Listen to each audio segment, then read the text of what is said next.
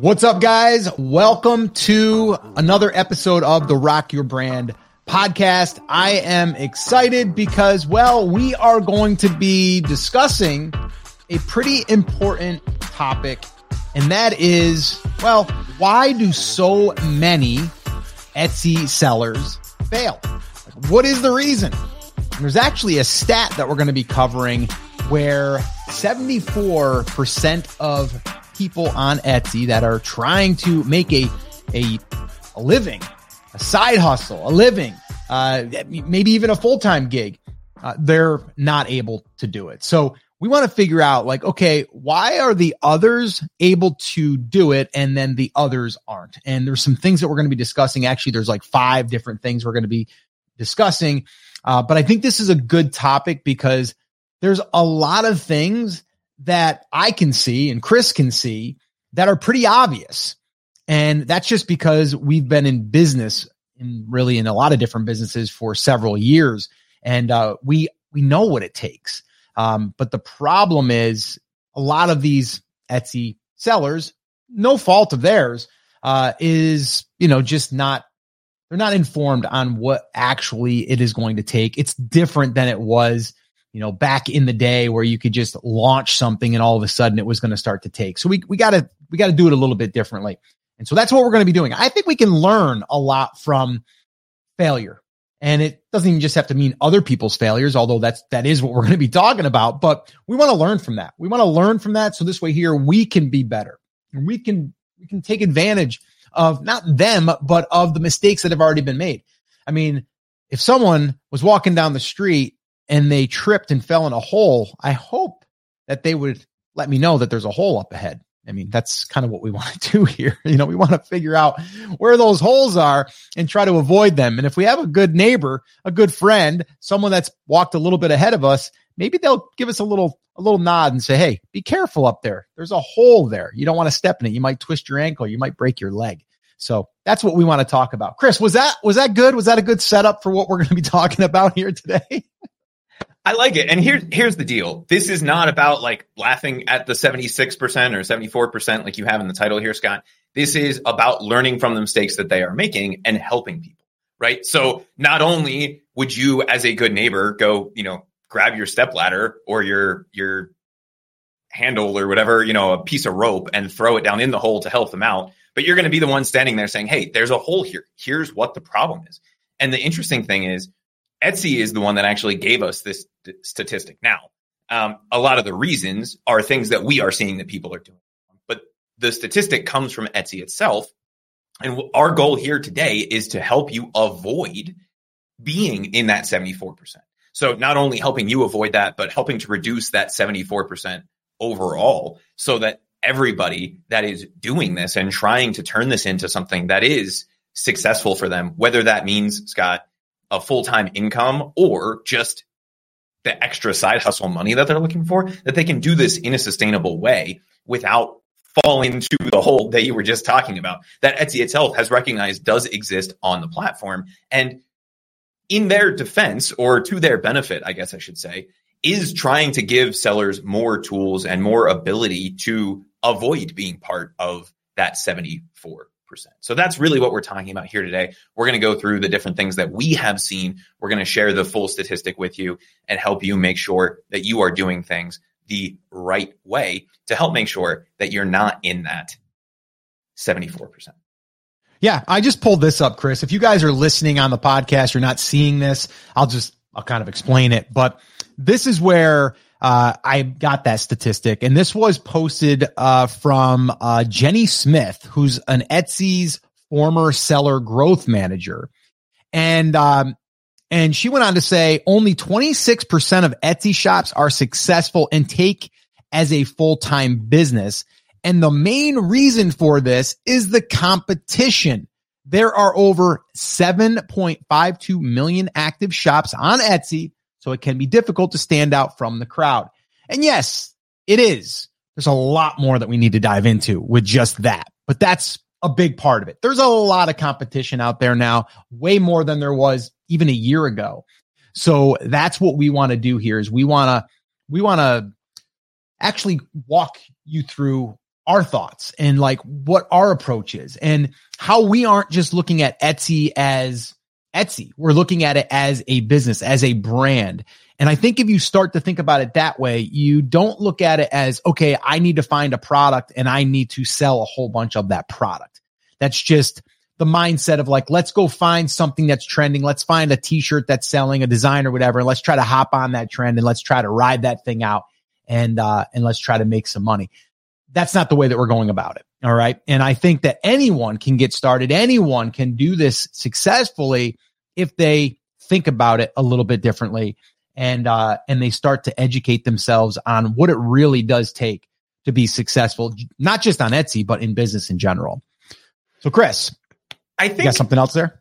Yeah, because you are either watching this as we're doing this live or you're listening to this later on the podcast. And Scott, if you can pull that screenshot up one more time, I wanted to point something out for the people who are live. For the people who are listening to this later, you can listen to me say this. I think there's two really important points. First of all, you're already smarter than the average bear, right? You're not just throwing stuff up because you are here trying to figure out why people fail and trying to avoid that. But there's two main things that I saw in this quote from Jenny Smith. That was Etsy's former seller growth manager. She said, to increase your success on Etsy, make sure your shop is well organized, easy to navigate, and focus on creating unique and original products. And that's one of the big things, I think. And I know we're going to cover this as we go through our little outline for how to avoid that. But that's one of the big traps that I see people falling into. And then the second thing, and this is something you and I rant and rave about, is she says you need to invest time and effort into marketing your shop and building a following online. And lastly, always respond promptly to customer inquiries and orders, because if you don't, then you lose orders. So treating this like a business, having basic customer service and having a well organized and easy to understand shop are the things that Etsy themselves sees as a path to success. So with that as the baseline, essentially just saying that's the bare minimum that we need to do. Scott, are you ready to dive into what we see people making as mistakes? Yeah. And walk them through the outlines. Yeah, I am. And I sent you over kind of my bullet points that I wanted to cover. And you were like, yeah, I'm pretty much 100% in with you. And there's a few things that we want to elaborate on, but let's just dig in. Okay. So the very first thing, like she had said, is competition has grown. All right. That's a given. All right. And you have to stand out. And the thing is, like, how do we stand out? Well, like I just said a minute ago, the one thing that you don't want to do is just be another t-shirt shop, right? How many more t-shirt shops do we need? And how many more, what is the name? Joanne's Designs, right? Like, or Chris Schaefer's Design, or Schaefer Design Boutique, right? Like, how many more of those do we need? I bet you if we were able to look at all of the shop names, there's probably a large number that have the word design in it. Okay. Because everyone is now going after just design, right? It's like we create design. Or the other one would be you're doing personalization, but now you're just a personalization shop. What's the one, Chris, that's well known? Is it, it's been around for years. And I mean, gosh, they used to have it in the mall where things to remember or something like that, right? Like things to that the customization place, you mean? Yeah. Things to remember. Yeah. And I think you could go in there and you could get like a pen and you can have something engraved on it. It's like they were a personalization shop. Well, now everyone's a personalization shop that offers personalization. And the people that aren't doing personalization, they're just a t-shirt shop or a design shop, right? We need to, well, you don't have to, but we like to think about it as if we were opening up a brick and mortar shop, what would it be called and who would we be serving? Okay. Now you could say, well, Scott, there's t-shirt shops all over the place where I can go in and have some team jerseys made for my softball team and I can have trophies made and I can do all that stuff. And you're right, but that's not what I'm talking about. I'm talking about you have a sign up and it says weddings and more, right? Well, you know that shop's all about weddings and all about things related to weddings. And that could be bachelorette stuff. It could even be groomsmen. It could even be, maybe it is the dresses Or maybe it is, I don't know, maybe it's the handkerchiefs. Like Steve Chu created a whole shop around that because when he was doing, or when they were having their wedding, they couldn't find handkerchiefs that were embroidered, things like that. So though that's what we're talking about, right? How do you think about this thing as a brick and mortar shop, right? If you start to think about it like that, now you're like, okay, what kind of products are we going to create? Well, then you know who you're creating them for. So now you're like, okay, well, this is pretty easy then. I just have to think about that one type of person that's looking for stuff in that niche. And then I need to create stuff for them. Like it becomes way easier. And we'll get into the other reasons why it's so important to do it this way. But I know that there are people, Etsy gurus out there and non-Etsy gurus out there just saying like, yeah, just launch trend stuff, like launch stuff that's trending, right? A design, or if it's around the election, do election stuff, right? Like just tap into that and go. If masks are selling well, do masks because now we're into, some type of new thing that we need to wear masks or whatever, right? Like jump in on it. Like that's not what we're talking about. Now, could you come up with a cute mask for bridesmaids because maybe there's a pandemic again and people are still having weddings, but you have to wear a mask? Maybe. But you see how that then would fit within your shop. It wouldn't be weird to have that in your shop. So Chris, that's how I look at it. Like competition is massive right now and it's coming in every single day. So that's how I see that we have to stand out, is we have to put a stake in the ground and say, that's who we're serving. That is our brand. That is what we are. That is what we're focused on. And that's who we're focused on helping. Chris, you want to add anything to that? Yeah. So Scott, we get the question all the time because you and I are advocates for the niche-based approach rather than the product-based approach, right? We're not going to create a t-shirt store. People say, well, there's bridal dress stores like David's Bridal. Guess what? David's Bridal doesn't just sell bridal gowns, right? They sell prom dresses. They sell quinceañera dresses. They sell all kinds of stuff. They are a women's clothing store, even though the name is David's Bridal. Right. And yes, you will, if you go to the beach, at least in America, and you walk up and down the boardwalk, you will find people who sell nothing but t-shirts or nothing but shot glasses or a t-shirt and shot glass store. But they know that they're not going to have repeat customers. In the Etsy platform, we know that there are repeat customers. And we knew this before we ran the Etsy buyer survey that we ran this year. And then that just validated the data. And if you guys haven't seen that yet, we did a whole separate video on that, but essentially what buyers told us, and the most frequent buyers, Scott, the people who bought 11 or more times in the last year, is that when they come back to Etsy, they try to start, unless it's something they've never bought before, they like to go to the shops that they've already purchased from. And somebody actually just said in the live chat, I think it was Flo, said, how do they know that a well-organized shop on Etsy will help? People only use Etsy as a gift search platform. And that's not true based on the data. Is that a big chunk? Yes. But once somebody finds a store that they resonate with, they like to go back to that store, which makes sense, right? Even if the only thing that was ever purchased on Etsy was a gift. If I find a place that hit a home run in buying gifts for my dad because whatever reason, right? My dad loves fishing and they had some really cool fishing stuff. I'm going to go back there for his birthday next year. I'm going to go back there for Christmas next year. And I don't have to search through Etsy. I'm going to start with the people that already hit the home run for me. I'm not going to start with a random search. And the data from Etsy buyers themselves backs that up for. And that to me is the number one way to really set yourself apart from the competition. It also leads itself directly into the easy to understand and well-organized shop portion. If we are in a niche, we not only get the benefit of the repeat buyers, especially the most frequent repeat buyers, but it makes it much easier for us to organize our store in a way that when people go to our shop, which they do based on the data, right? Which is another thing.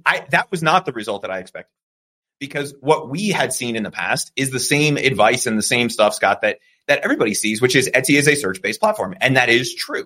However, a huge number of people say that they go to the shop to check out other related products, especially once they've purchased from that shop. And so if we have a niche-based approach, it's a lot easier for us to organize our things rather than saying, it's t-shirts, and you just have to go into the shop and try to find the thing that you're looking for to buy for your dad this year. If it's fishing stuff, we're going to say fishing pillows, fishing shirts, fishing gear, fishing whatever. And it makes it easier for the people who do end up on the shop page, which is a big percentage of people, to find the thing that they are looking for and purchase directly for us. The other side benefit of that is it increases our cart value. It adds more products to the individual sale. It does all of those kinds of things. So for me, I view competition as a good thing, because if sellers continue onboarding to the platform, that means there's still more buyers to be had.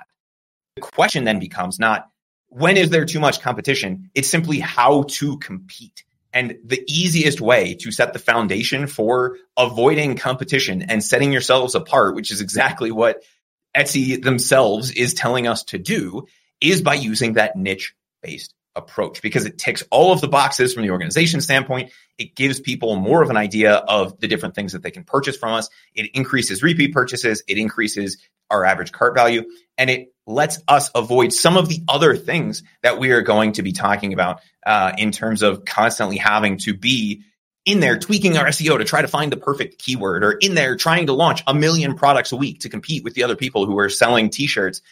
Or the people, Scott, and this is going to be a very timely reference for people. I don't know if you've seen all of the Donald Trump mugshot mugs that have popped up on Etsy in the last week since he got his mugshot down in Georgia last week, but there were about 800 of them within the hour that photo became available, right? And if that's the kind of stuff we're trying to compete against, that's going to be very difficult, and that's where a lot of the competition is. There's actually a lot less competition on the niche-based side of things. And you can avoid competition entirely by securing those repeat buyers and having them, before they go to Etsy search, simply come back to your store, because they know it's where they're going to be able to find that thing.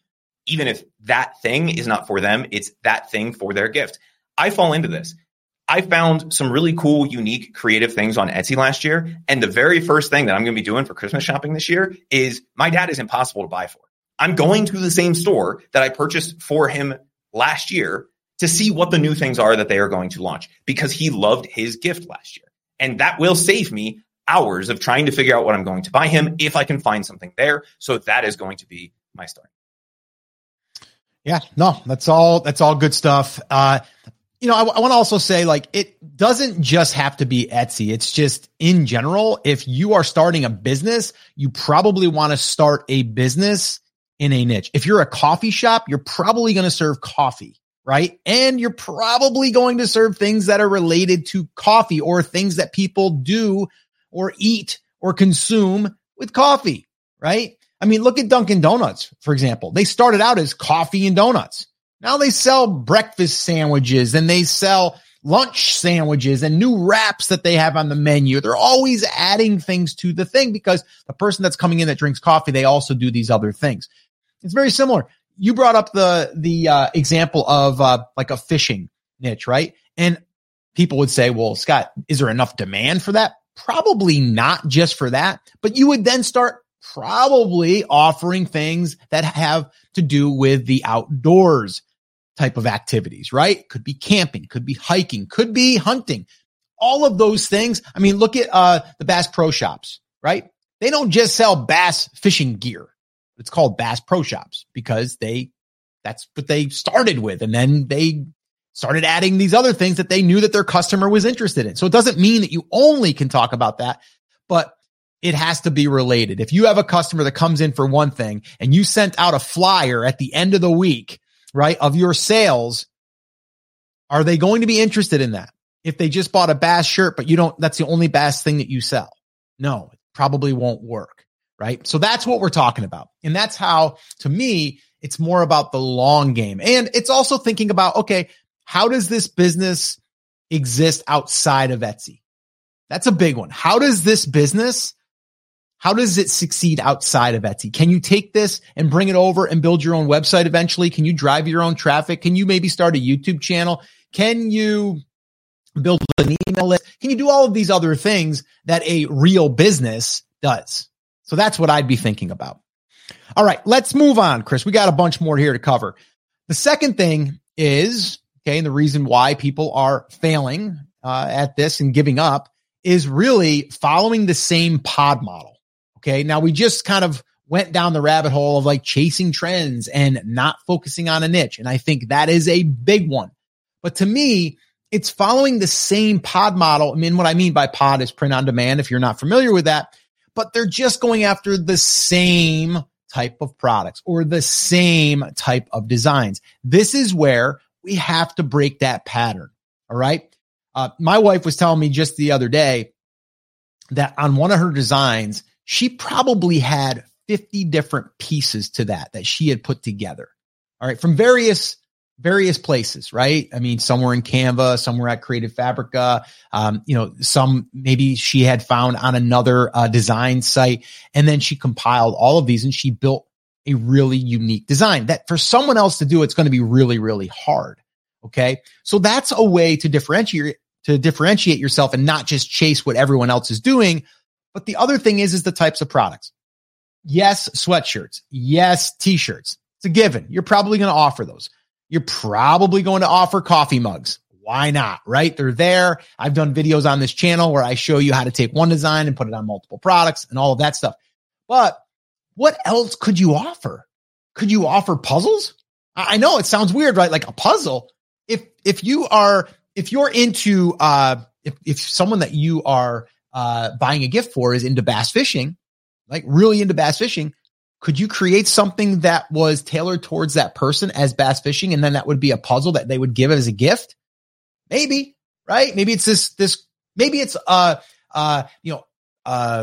an area, like a certain fishing place that people go to, right? And then now all of a sudden you go ahead, you get a picture of that area, you add some stuff to it, and then it's a puzzle, and that fisherman might want to put that together around the holidays, right? Because they like fishing and that would be fun. And then they can hang it up and they can, go ahead and glue it all together and frame it.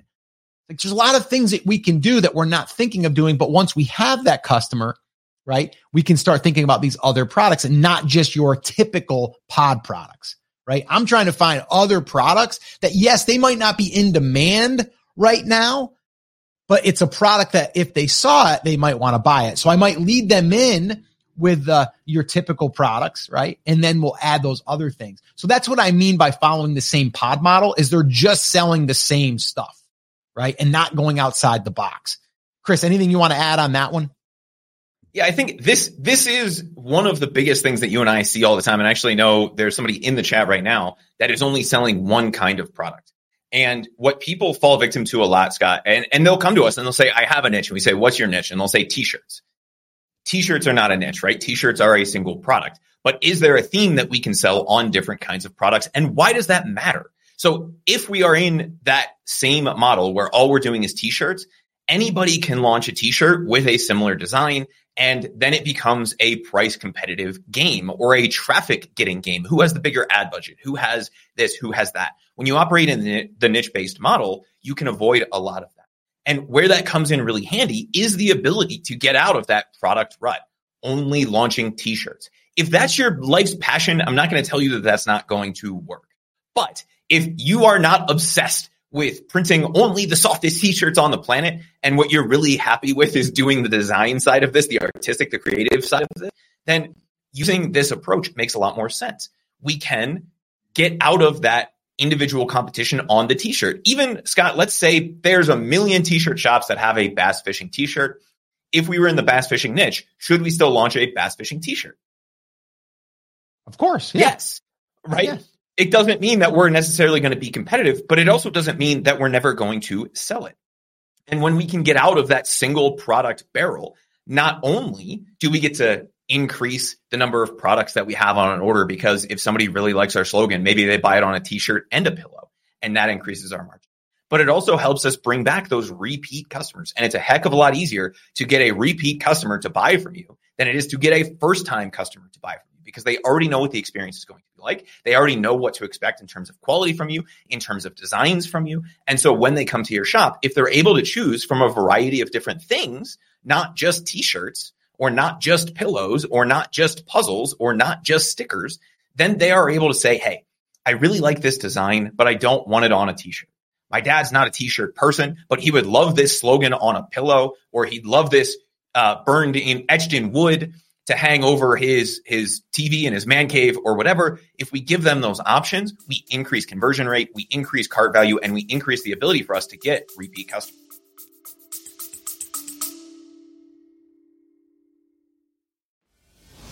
If you want tips and strategies on how to start, grow, and monetize your business online, check out the Digital Revolution podcast with Eli Adams. We interview digital experts from around the world that share their personal stories. They talk about what they're currently working on and where they see the future going.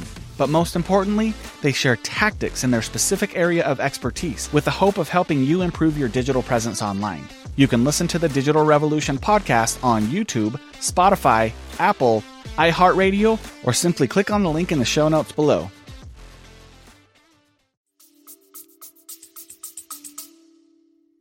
Yeah, I want to throw this out here real quick too. I'm going to give a little shameless plug here. But this is what I would do. I'm going to throw this up here. I'd be using this tool.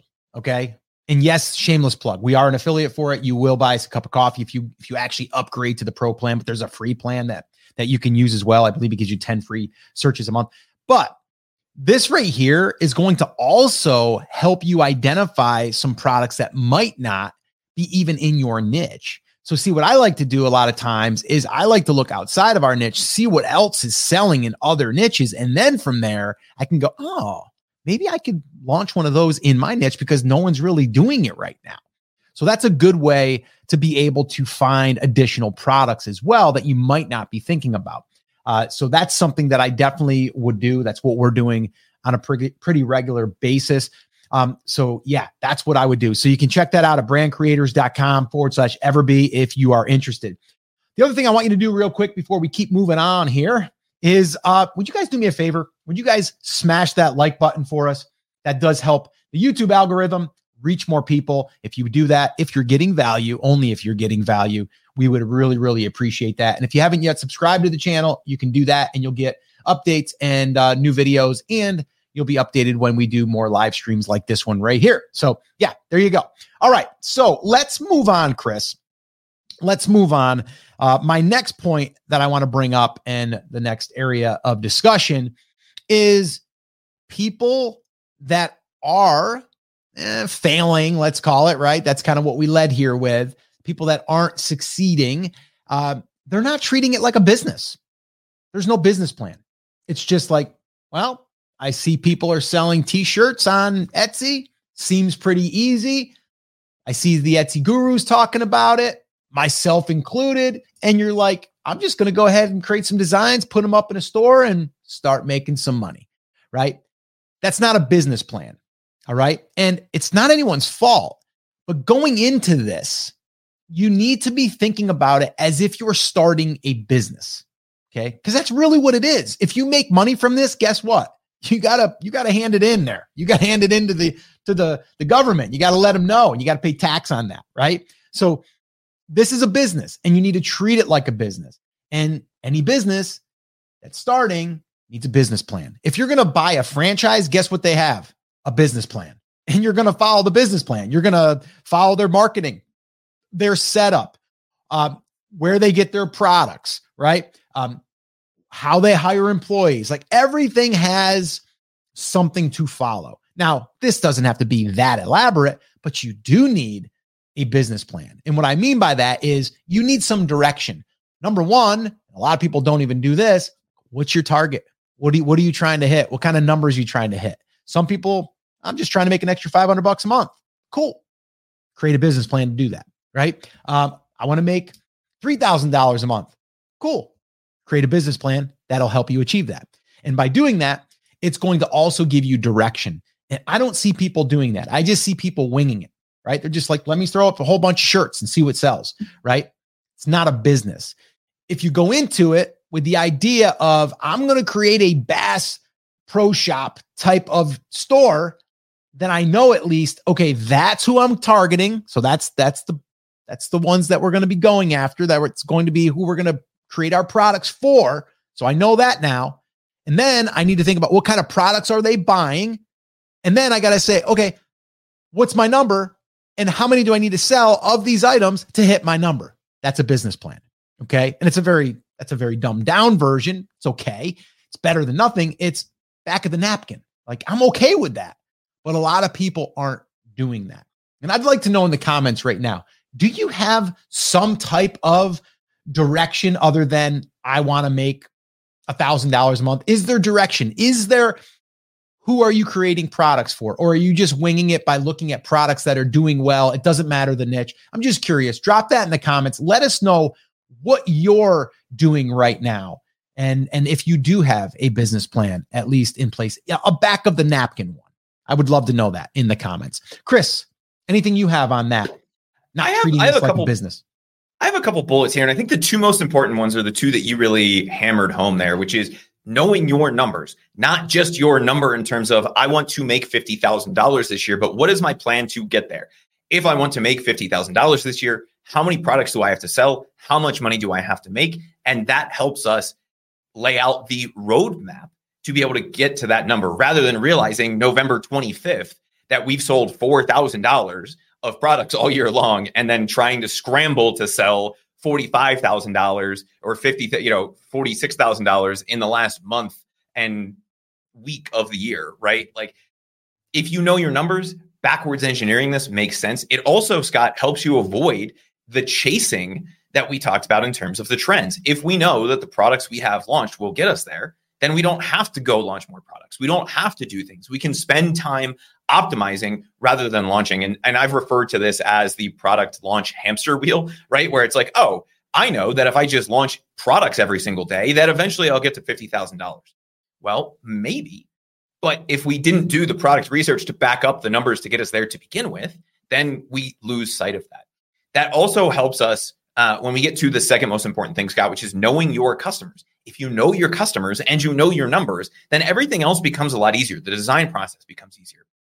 The marketing becomes easier. Knowing which photos to put in your listing when you're creating the listing becomes easier because you start to get a feel for what that specific group of people likes to see, the type of information that they're looking for in the description. How do they search? Maybe they phrase things differently than the general public does. And so if you know your numbers and you know your customers, that gets you 99% of the way there. And then if you really want to optimize, you really want to treat this like a business, you should have, and again, this does not have to be like a bullet pointed out, I do this and then I write that type of a process, but you should have a process for at least 4 things in my mind. And Scott, if I'm missing anything here, let me know.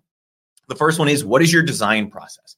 How do you design and think of new products? Again, this doesn't have to be like a formal process, but it's every Monday, I'm going to sit down for an hour while I'm watching baseball or while my kids are at soccer practice, and I'm going to dig through Etsy to come up with design inspiration. And then on Tuesday, I'm going to sit down for an hour while I'm doing the same thing and create the designs. And that gives me the entire rest of the week to apply them to products and launch them.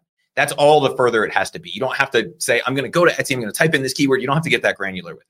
But if you have a basic process for that, it helps keep you accountable to your customers and to your numbers, right? The second thing that I would say everybody should have a process for is your optimization, your listing optimization, whether that's SEO or conversion rate. Again, it doesn't have to be formal. It can just be every Wednesday, I'm going to go look at every listing that's been around for longer than 2 weeks and see if there's anything I can do or any reason that I need to increase the conversion rate, or if I want to increase traffic there. If it's something that's coming in, it's a Halloween product that I launched last year, maybe I want to go in and make some tweaks to it this year, right? We need to have a process for that. We also need to have a product launch process, meaning when I launch a product, what do I do? Do I just put it up and pray?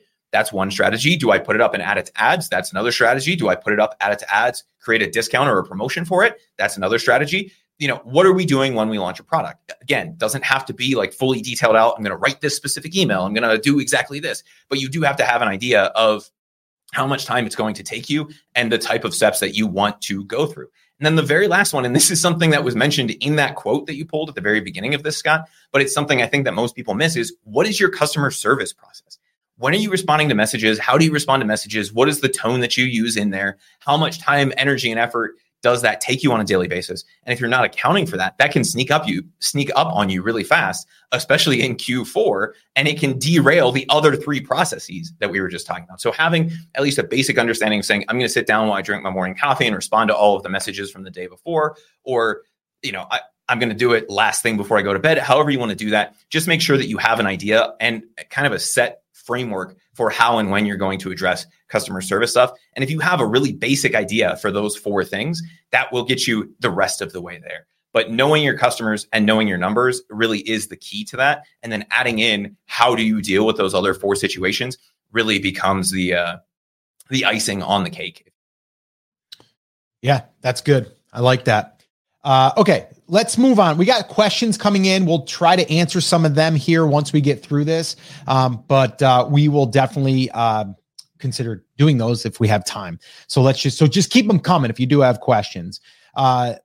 So let's go ahead and move on here. Let me just get my next point up. Okay. I love this. I love it, but I love the analogy that I came up with, I guess, is what I love. Playing the Etsy product lottery ticket. That's what a lot of people are doing. And basically trying to figure out that one design, that one shirt that's just going to crush.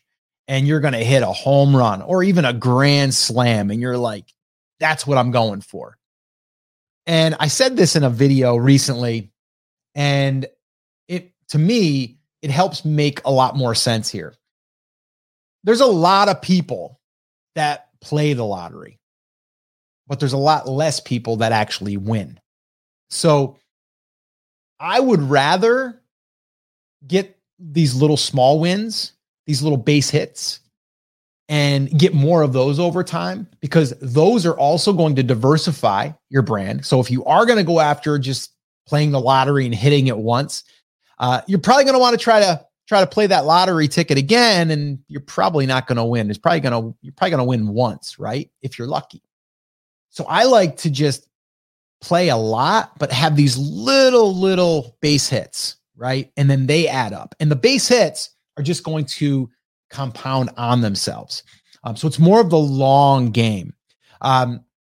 Someone in the comments had said, is it worth it to create a loss leader? Okay, a loss leader type of product. And the reason why I'm bringing this up is because that could be a very good product that gets demand. You've done your research, and you know that your price isn't going to be that high because in order to compete, whatever, but that there might not even be the home run. Maybe that's a double product for you, but that product could lead people in, and then you get a whole bunch of base hits off of that lead coming in. So I am a fan of, and I don't want to say a loss leader, but where you make less money on a product, but it will only work if you have other products that one customer would want to buy, right?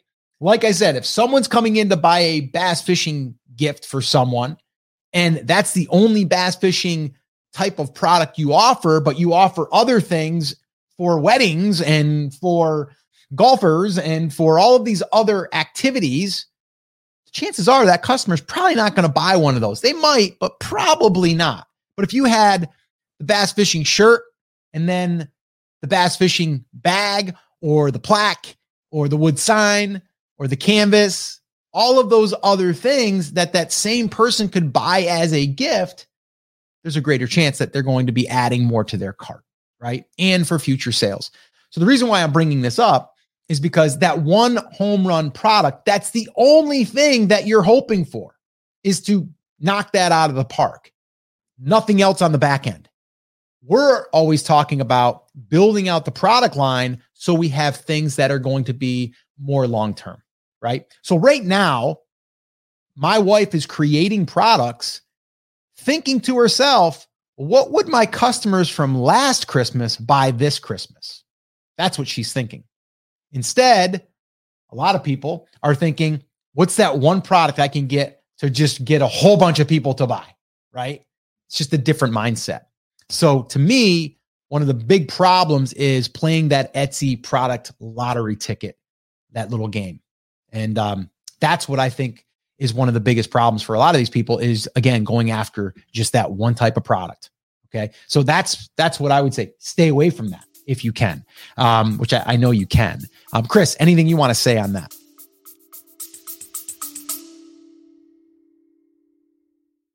You hear a lot about supply chains these days, because if the past couple years have taught us anything, it's that an efficient, well-managed supply chain is absolutely critical to keeping businesses successful and consumers happy. I'm Will Haywood, and I host a podcast called All Business, No Boundaries, where we talk about supply chains, how they work, what happens when they don't, and the innovations that are redefining what's possible in the world of logistics. Join me for insightful interviews with thought leaders and industry experts. We discuss how optimizing supply chains can break down the barriers that are holding businesses back. That's All Business, No Boundaries by DHL Supply Chain. Listen and subscribe wherever you get your podcasts.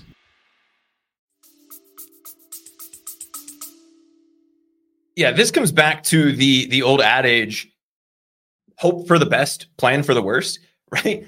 If we go back to the home run analogy, Scott, do you know roughly how many or what percentage of runs in Major League Baseball come from home runs? You're putting me on the spot. I'm a big baseball fan. I just want to get your opinion. I have the number. I was just curious if you had a wild guess. I don't know the number, but I would say there's a lot more base hits, a lot more doubles than there are home runs. And home runs, including grand slams, only account for about 40% of all of the runs in baseball, right? And so if we're hoping for that, we're losing out on 60%. Now, in the real world, it's closer to 80-20, right? It comes back to that Pareto principle of 20% of everything that we do results in 80% of the results. And we can even see that with home runs, because about 50%, so half of that 40%, actually it's closer to 60% of that 40% are solo home runs, meaning they are one run. The other 40% of those make up for the vast majority of those runs that come from home runs. How does it happen that you get more than one run on a home run? Well, there's somebody hits a single, somebody bunts, somebody gets hit, somebody walks, right? There's already somebody on base. So we can't depend on the home run to be the game winner. We have to depend on the bunts, on the base hits, on the doubles, on the triples, right? On the errors in the outfield, whatever it is. We can't be dependent on those home runs. When we get them, they're nice. But what we should be looking for are the products that we know are going to sell consistently. And what we look for is about a sale a day or more. Now, when we get into something like the holidays, do we know that that's typically going to increase, especially if it's a holiday related product? Absolutely. But we want that to be dependable all year round. I don't want all of my revenue to be dependent on my Q4 doing really well if I can avoid it, especially if it's being reliant on a single product. Even more so if we are falling victim to the first few things that we're talking about. We're chasing trends, right? I'm selling cloth masks and crushing it out of the park. Awesome. What's going to happen when people don't need to wear masks anymore? I don't know. Or I have one design that's selling really well. Well, what's going to happen if somebody creates a better version of that design? Then you lose that revenue from your business. And if you're dependent on one single product because you're dependent on those home runs, you will lose the business when that revenue starts to decrease. So what we look for are consistent base hits or doubles. And some of those will turn into triples and home runs. Some of those will turn into grand slams for us. But what we're really looking for are just people who are more likely than not to get a hit when they come up to the plate. And what we're looking for are products that are more likely to sell one a day than not, based on the data. Rather than trying to get a product that sells 100 a day, it's a heck of a lot easier to find 100 products that sell one a day. And guess what? If we launch all 100 of those products, they're not always going to sell one a day. They'll start to trickle up, especially as we start to increase the ability for people to buy multiple products for us by combining that strategy with something like the niche-based strategy. And you don't have to launch 100 products to be successful. I'm not saying that. That's just the example, because if we had one product that's selling 100 a day and we were making the same money, you'd need 100 products that are selling one a day. But what you will find over time is that the sales on those will start to increase as you become embedded in the Etsy ecosystem. And so it's a lot easier for people to find multiple products that are selling to start to build that sales base. And it becomes a lot more reliable, because if one of those goes away, you still have 99 other products that are selling versus 0 other products that are selling. Yeah, no, that's good stuff. So yeah, we want to go after those base hits. We want to go after those doubles, but we're going to hit a home run every now and then. Don't get me wrong. That's the way it works. And, and I know I'm using a lot of baseball stuff here, but that's kind of like, I'm in the sports world, with my kids. So if you're thinking about it though, and I've always heard this, if you are going up to the plate trying to hit a home run, you're probably going to overswing. You're probably going to be off balance, all of those things, right? But if you just relax and go up there and try to hit a base hit, you could hit a home run, right? And it's the same thing with this here. You're going to probably hit a home run. It's just going to take time, but you're also going to have a lot of singles, a lot of doubles, even some triples in there. All right, so let's move on. Okay, so the last part here, and this is a big one. This is actually huge, and that is lacking the knowledge of marketing. All right, lacking the knowledge of marketing. And I originally said lacking the marketing skills. Skills can be developed, but you first have to know that you need to market, right? And you've probably heard this before. You can have the best product in the world, but if no one sees it, no one can buy it, right? Marketing is all about getting eyeballs and converting people from a window shopper to a customer, right? That's marketing. And you might have got into this thing because it seemed fun and I can create designs and all that stuff, but you do need to learn marketing. You have to, okay? Because right now, what I'm hearing out there in the Etsy world is find products, put them up there, do some good SEO, and the SEO gods will bless you and you will get sales. No, right? Yes, you can get sales, but it's not going to be the same as if you learned marketing. And what I mean by learning it is the basics. It's like, okay, we're talking about customer, right? Focusing on one type of customer and then creating a product line that one customer can buy, whether it's now and increase the cart value or later in future follow-ups. And that also leads me to being able to utilize the Etsy internal marketing, things that they have built in, the emails that can go out, that if someone favorites one of your items, that's automated. It's right there for you to use. That's marketing, right? That's follow-up. The other one is if someone adds something to a cart but doesn't buy, that's there for you to use. And then if someone buys something, a thank you email goes out with a discounted coupon. Those are marketing pieces, okay? Then you can build your list externally. This is a little bit more advanced, but that's marketing. Marketing, again, is getting traffic, getting eyeballs to see what you have to offer and getting in front of those people, all right? Not just putting something out there and waiting, right? That's not marketing. Marketing is always, it could be also your reviews. If you're getting reviews, that's part of your marketing piece. Why? Because that's a conversion mechanism. That's something that's going to take someone from like, I don't know if I want to buy from these guys to reading a review and then going, yeah, I like what I'm hearing here. These people are all really happy with this thing. And I saw a picture of it too. That's what it looks like, not just in a professional shop picture. Great. I'm going to buy this. And I know I do this all the time. Actually, I was just doing it just today. I was looking at getting mud flaps for my car. And I was like looking at reviews and I was seeing, 4.3 stars. Why is there not a 5-star? What are people complaining about? And I started reading those. It wasn't enough to not get me to buy though. I actually ended up buying.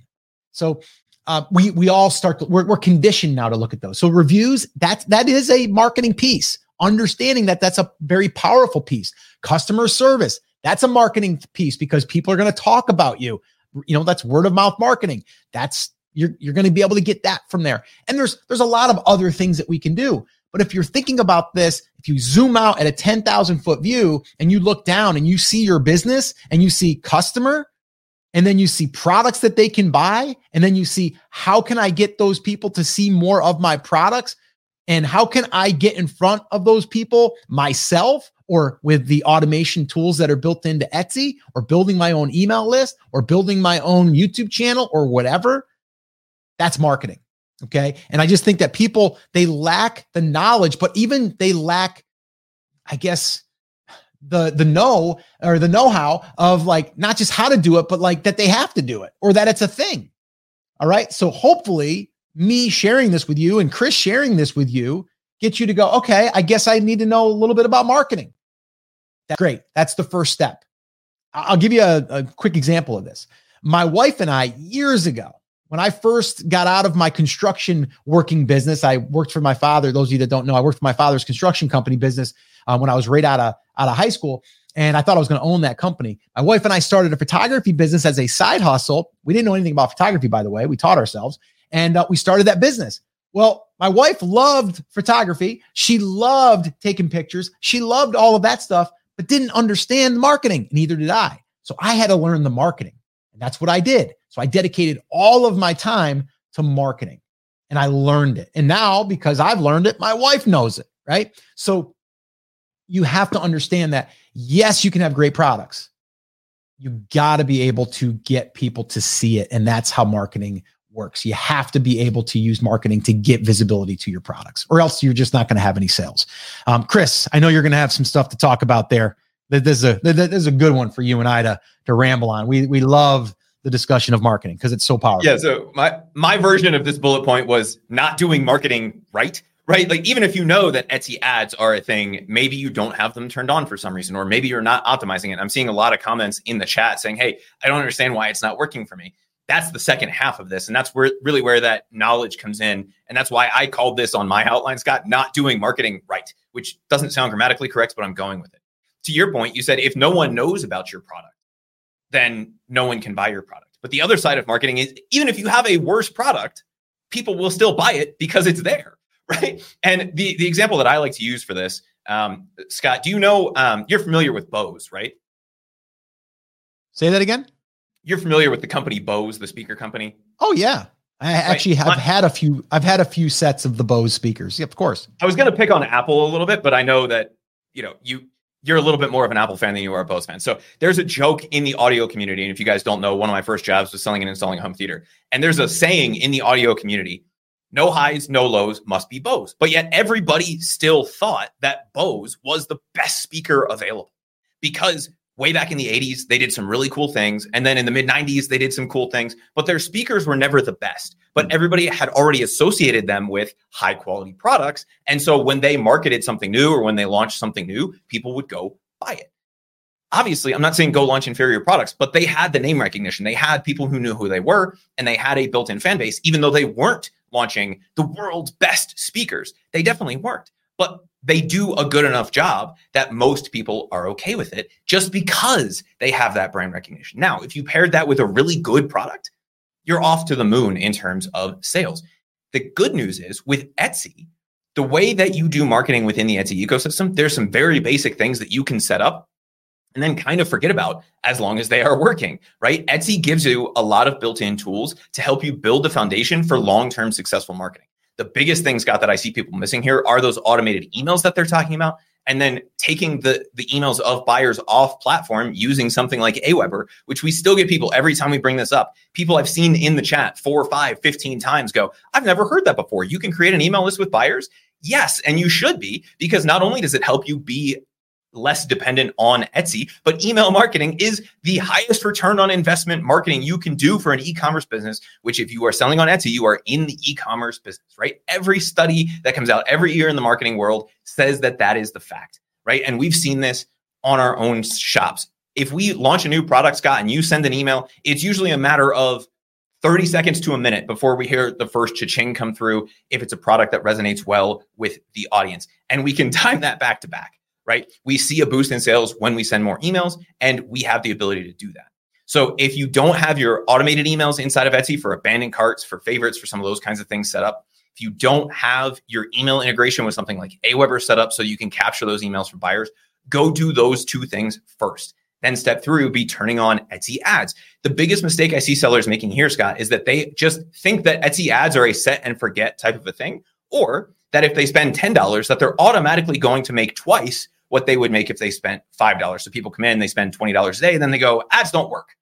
Well, you do have to do a little bit of work. And this is what comes back to the not doing marketing right portion that I started with. When you turn on ads, you have to look at what's working and what's not. It does not have to be a 7-hour process. It's a handful of minutes every couple of days to go, why are they showing me for coffee mug when I'm selling a 38-ounce insulated tumbler? I'm going to go ahead and turn that off because it doesn't make sense. And if we do a few of those basic things, that will get us 60, 70, 80% of the way there on the marketing side. And then we can start thinking about, do I want to build a Shopify store and run Facebook ads to it? That comes later. But if we can master the basic tools that Etsy gives us first, that will get us a huge portion of the way to doing marketing right inside of the Etsy platform. And then we can figure out how to do marketing right outside of the Etsy platform. Yeah. I mean, we've got some questions in here about Instagram, Pinterest, and all of those things. And yes, those things can work, but unless you have leveraged the internal stuff, I wouldn't even monkey with that yet. The only thing that I would start with is I would do email marketing outside of the Etsy platform, because that is probably going to be the best thing for you to do on top of the internal stuff. And the reason why is because it's actual customers that are buying from your shop. And then we can get those people over onto our email list that we can communicate with off of Etsy, but also direct them back over to Etsy. And that's what I would recommend too. A lot of people are like, well, do I just direct them to my website? I mean, I have a Shopify store.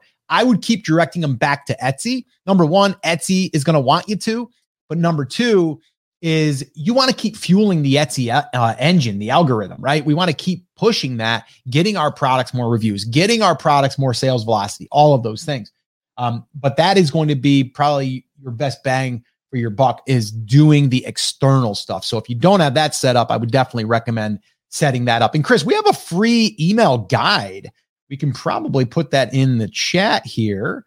Let me see here. Yeah, right here. It's our email playbook. And I believe it's like 46-ish pages, something like that. And it takes you through our email marketing process, gives you some things behind the scenes and stuff too that we've done. But if you want to grab that, you can head on over to brandcreators.com/email, and you can download that. It's totally free. No strings attached. You just download it.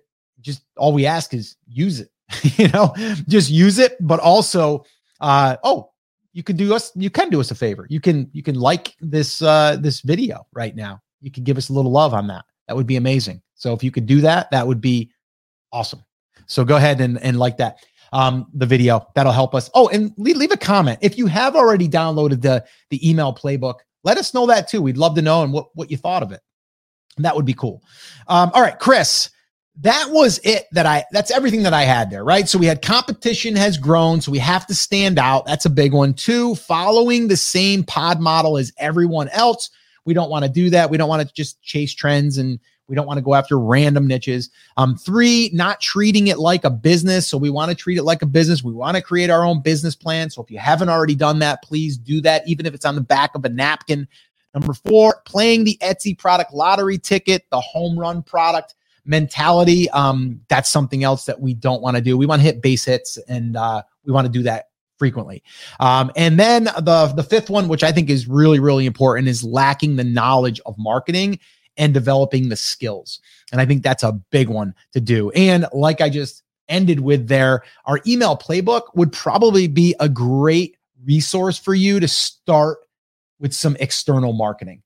All right. The internal marketing, I've talked about that here on the channel. You can go through some of our past videos where we talk about email, but we also talk about some of the drivers to skyrocket your sales. And that is using the internal marketing that they allow us to use. Things like if someone favorites your item, yes, you can send them an automated email. But the other thing that happens is now that they've actually raised their hand, if you do something to that product, maybe you put it on sale, they're going to get notified.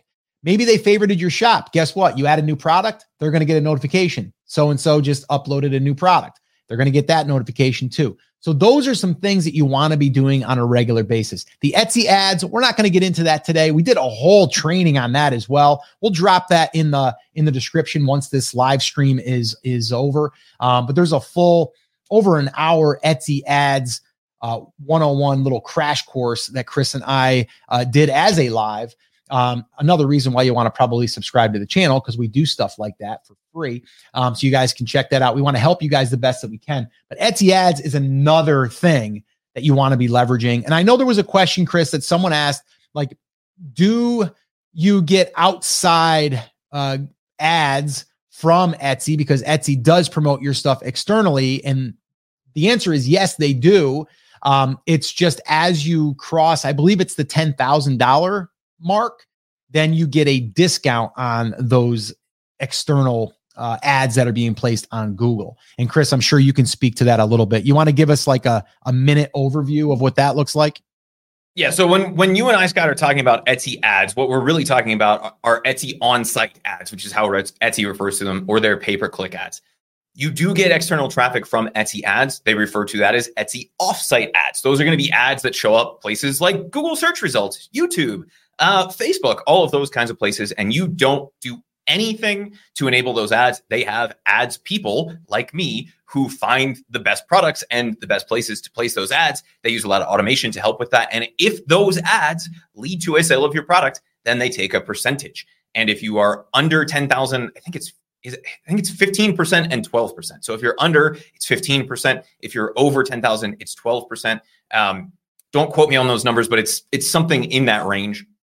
But only on the sale that comes directly from ads. You don't have to do anything. They are typically enabled by default, and they are mandated if you're selling more than $10,000 on Etsy. If you are selling under $10,000, you can turn them off, but there's no reason to do that as long as you are choosing the right products and setting your margins at a place that makes sense. And Scott, the biggest thing I want people to take away from this is like, this is not the super critical roadmap of like the step-by-step things that you need to do.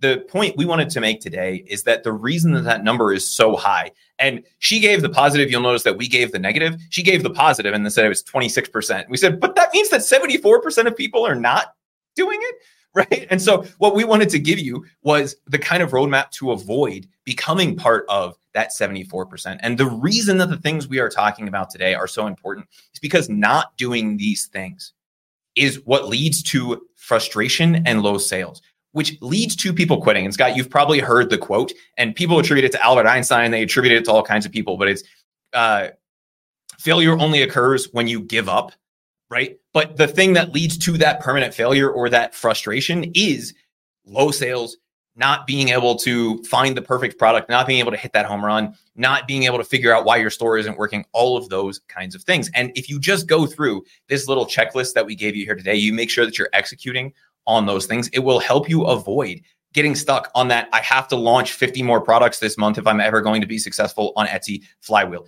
It'll stop you from getting into that design frustration where you're not sure where the next thing is that you want to launch in terms of a design. It'll help you avoid getting lost in all of the products that are being on Etsy because you have a basic understanding of how the marketing works and you've set yourself up for success. It helps you avoid the burnout, which will stop you from failing, because that only occurs when you get so burnt out that you say, this Etsy thing just doesn't work. I give up. I'm never logging into Etsy ever again. Maybe I'll buy something on there, but it's just not worth my time. It's a rigged game. No one can make this work. That only happens when you fall victim to those 5 mistakes that we talked about. Perfect. Love it. All right, guys, we will answer some questions. We got some, a little bit of time here to answer some questions. We will get into those. I will give a little shameless plug for this. If you guys are interested, we haven't really publicly offered this in a while. It is still on our website, but we don't really actively talk about it, although we should. And that is, if you want to go through our 7-day Cha-Ching challenge, this is something I would definitely recommend going through. This is a paid training. It's not that expensive. We make it very, very affordable. But it gives you an action step for 7 days. And the goal is to be able to get everything optimized, everything built, even all the way up to your Etsy ads, all of that stuff. And then from there, after the 7 days, is to start hearing that cha-ching sound.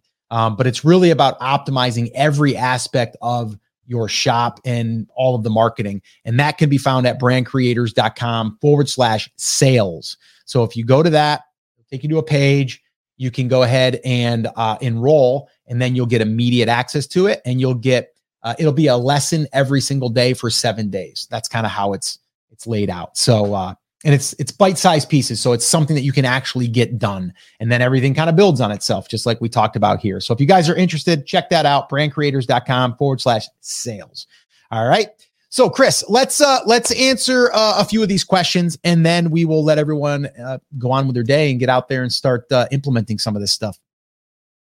Gina wanted to know, she said, does Instagram marketing work at all? The answer is yes, but the question is how much time, energy, and effort should you be putting into it? To me, Instagram would probably be the last place that I would be looking because it's not an evergreen platform. I'd rather see you investing that time, energy, and effort into making sure that everything's optimized within the Etsy ecosystem before you start looking outside. If you think that your store and all of your products and all of your processes are 100% optimized, then I'd be looking something that's a little bit more evergreen, something more like Pinterest, or a platform where people can find your content for years to come, rather than a platform that's designed to stop showing your content as soon as you post something else. Scott, a question for you here from Heather. How big does an email list need to be worth your time sending emails? It's going to be worth it if you have one email subscriber. And the reason why, a couple reasons why, is number one, that's a person. And that person can buy one item and they can buy 10 items. And we've had this. We had a customer last year come back for the third time, and that third order around the holidays was over $250, right? So I say start sending emails the day that you have a subscriber, right? The day that you have got someone on that list. The other reason to do this is because you need to start practicing on writing emails, all right? Like there's more to it than just writing an email and sending it. There are ways that you want to send emails. There's things that you want to say in the email. So this way here, you're not just coming across as like you're promoting, although that's what we're doing in a sense, but we're also kind of letting people on the inside of our business. We're giving them a little bit of the insider's scoop. And that's why when we have people join, if they're not already a customer, if we have something where we're getting someone in on a free kind of lead magnet, as we call it, it would be something like join our VIP club, right? So if they join our VIP club, you are going to get, offers for 40%, up to 40% off. You're going to be also able to participate in some of our giveaways that we do throughout the year. So that's the VIP club, right? So you have customers who've paid, and then you have VIP club. So to me, you want to take this email list. I don't care if there's one person on it. You want to start communicating with them because that one customer can be $100, $200, $500. And if you're creating products for that one type of customer, well, then whenever you release something, there's a chance that they'd be interested in it. All right. So that's what I would say. One subscriber is all that you need to start sending those emails. It starts with one thing. I don't know why. Now I have Linkin Park stuck in my head. But that really is the truth, right? It doesn't have to be this massive list. I've seen people be extremely successful with very small lists, and I've seen people be very successful with very big lists. I've also seen companies, and you know this, Scott, I worked with a Fortune 500 company. Good God, that was probably 8 years ago at this point, that had almost 500,000 people on a list. And they were lucky if they could get a few hundred of those people to buy something because they weren't communicating with them. They just had them sign up for something and then never communicated with them. Whereas if you have a smaller list that you can communicate with regularly and it's about something that they actually care about, they're going to be a lot more active and reactive to the things that you ask them to do. So the real key there is not the size, it's the engagement and how you treat them. And if you are in a niche-based store, it becomes a lot easier to say, hey, check out this cool thing. Oh, by the way, we have this new product. And if they're interested in it, they'll click and they'll buy. And you can build in that source even with a very small list. And then as your list starts to grow, you just get more and more sales out of that. Woodcrafter in your pocket said, I have a business plan, but it isn't working. So Scott, is there any quick advice that we can give to them to just say, hey, here's where you should look? To me, the first thing that we should be looking at is plans are great, but if they're not working, we have to figure out why. And there's a military phrase that I'm probably going to butcher, but it's like the best laid plan doesn't survive first contact, right? So we can sit down and we can say, here's all of the things that I'm going to do. And then as soon as we start to launch products, it's not working out the beautiful way that we have this imagined in our head. We have to then dive in and figure out what the problem is. Are we hitting our sales numbers for the individual products, but I'm not getting to my number overall? Well, then I need to launch more products. Am I not selling enough on the products that I'm launching? Then I need to look, is there enough demand there? Or can I get more traffic? Or can I increase my conversion rate, right? And if we're doing those things, then we can backwards engineer from where it's broken in the plan to get us back on track. Is there anything that I'm missing there, Scott? No, I love that. I guess the first place that I would be looking is at the products that you're offering, and I'd be looking at the demand. So that would be like the first thing that I'd be doing, because you might be creating this business plan, but for products that people aren't really searching for, or there's not that many searching for. So that's where I would probably start. If you're not yet using Everbee, I would be using Everbee. Again, another little shameless plug here for anyone that is not using Everbee. Go check it out. You can get 10 free searches over at brandcreators.com/Everbee. But that's where I would start. I'm always going to be looking like, okay, I'm not getting the sales, but am I getting views? Am I getting clicks? If I am, now I'm like, okay, there is demand, but now people aren't buying. Why aren't they buying? Well, are my images not up to par? Maybe I got to tweak those, right? Maybe I have a couple of negative reviews that are on top, right? And now I got to work on, okay, how do I get over that, right? How do I get more positive reviews to outweigh that? So those are the things that we want to do, is we want to kind of reverse back to where there could be an issue. And I'm always starting with, are people actually searching for what you have to offer? And not just you thinking like, yeah, there is. I know there is. No, have you actually looked at data? Have you seen other shops that are selling this type of product that are getting consistent sales? That's what I'd want to be looking at. One great way of doing this is turn on some Etsy ads and start looking at your views and looking at your clicks. And then from there, you can see, okay, is there actually impressions for this? That's going to be an indicator if there's actually people searching in general. And then there's the visitors, which are your clicks. Okay, that's people that actually went to your listing. That tells me, okay, then people that have kind of went over from the impression over to my listing. But that's how you're going to be also able to tell real data real fast, is by spending some money on Etsy ads. But where people get a little standoffish is like, well, I don't want to spend $25 and get nothing out of it. That's part of business, and that's marketing, right? This is also part of marketing, guys. This is like doing data, analysis and doing research, right? If we want to sell things, we need to understand the market, and that's part of it. So that's what I would say, Chris. I would start there and then start to work myself through it. And that I think is the key, is understanding the data. Business is not difficult. Business can feel hard. The real secret to business is doing more of what works and less of what doesn't, right? Like if we can find a few things that are working, then our only job as a business owner is to figure out how to do more of that specific thing. And if we can do that, then we're going to be more successful. How do we do that? We do that by looking at data. And Sarah's House of Crochets said, what portion of time should we be spending as a sole proprietor looking at data? And the answer is, it depends on where you are in your business season, right? Right now, I probably wouldn't be spending as much time looking at that data as I would getting yourself ready for the onslaught of what's coming in Q4. Do you have your holiday products done? But then once you have those up and launched, you're going to come back into a time where you're really starting to analyze what's working and what's not. And to me, I would be setting aside one of those days a week. Whether your day is an hour or your day, you have 3 hours worth of time to dig through your ads data, your individual listing analytics data, the beta search data that you're now getting, to figure out what's working and figure out how to really hone in on that. Figuring out what's working is one half of it. Figuring out what's not is the other half. And it's probably the more important half, because if we can stop doing less of what's not working, then we can have all of our time, energy, and effort focused only on what is. So going into your ads, figuring out which keywords are leading to clicks and not sales. And then saying, well, is the keyword relevant? If it is, then why isn't this keyword leading to sales? And that takes us then into the listing optimization process.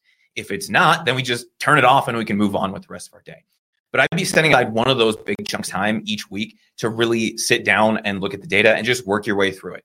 Look at all of your ads data that's come back. Look at the individual listings. Look at the search data that you're getting now inside of the search beta data inside of the Etsy backend. Figure out what keywords are creating your sales, and then go from there. The other half of this, and it's not something that we talked about, are what are the products that are doing the best? And is there a way that we can leverage those products by looking at what's selling more than the other things into more products by applying that design that's selling really well on a t-shirt to a pillow, to a mug, to wall art, some of those kinds of things. So, Scott, we had a question. Do you sell metal print on demand art? The answer is yes, we sell some metal stuff. And would you still price that at a $10 profit? $10 is kind of the minimum that we're looking for. Obviously, with something like that, you can typically make more profit. And if you can, you should, because it helps you offset some of the things like losing some money on marketing sometimes because you're trying to figure out whether it's working or not. And so you don't have to use that $10 thing as like you should only ever make $10. That should be the floor. There should be no ceiling. Price it wherever you want to price it, as long as it makes sense for the market. Make as much as you can make on each individual product. We typically shoot for that $10 as a floor. Scott, one last one here, because we were talking about making sure that our listings are optimized, some of those kinds of things. What is a good strategy to get feedback and reviews on our sales from our customer? Yeah, that's a great question. And here's what I would say.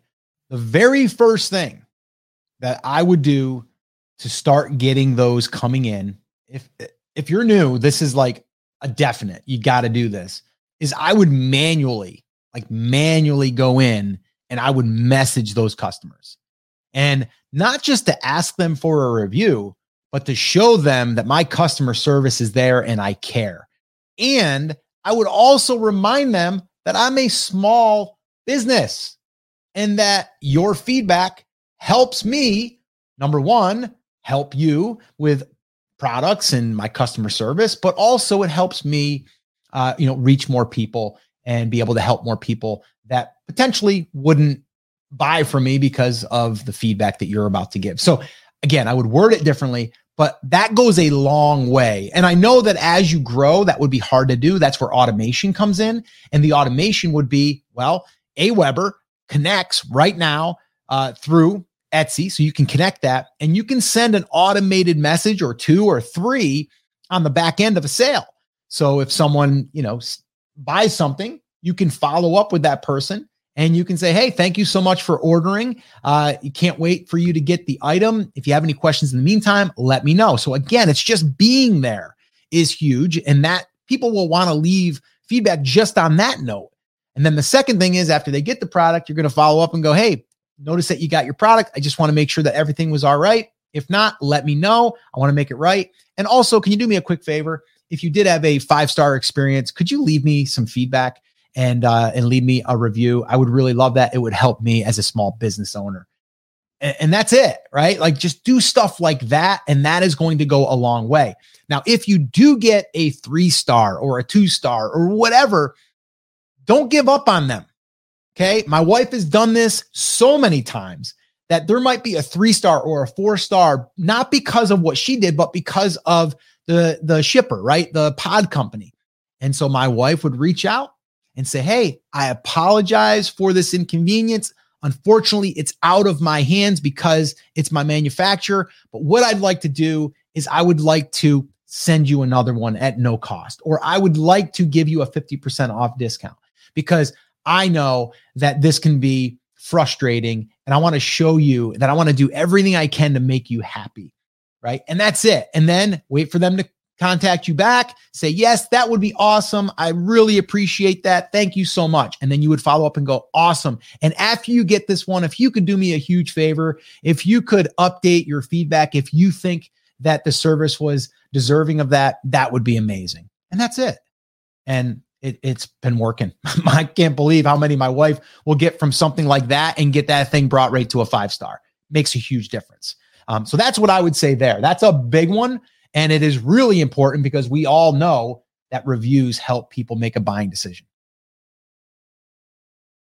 Heather said Etsy also has a setting that allows you to send automatic thank you coupons. Absolutely. But take the extra 10 seconds, even if it's a templated message that you're sending manually to people. Yeah. Obviously, you can't send a templated message if like somebody on Facebook had said there's some damaged metal art or something, right? But just your standard manual message can go a long way to getting you that extra feedback and extra review.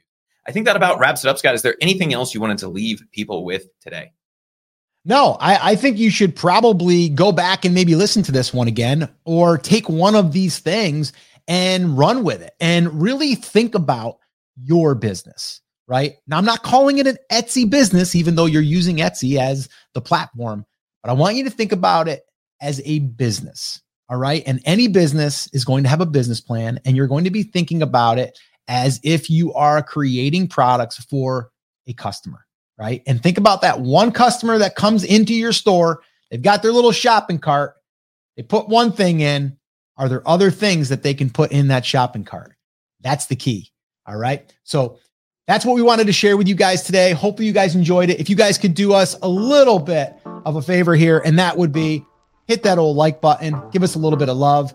And that way there, it will help us reach more people. And then also, if you are enjoying this and you want more live streams like this and more videos that we're creating, you want to get access to those, just go ahead and hit that subscribe button, and you'll get those when we send those out. All right.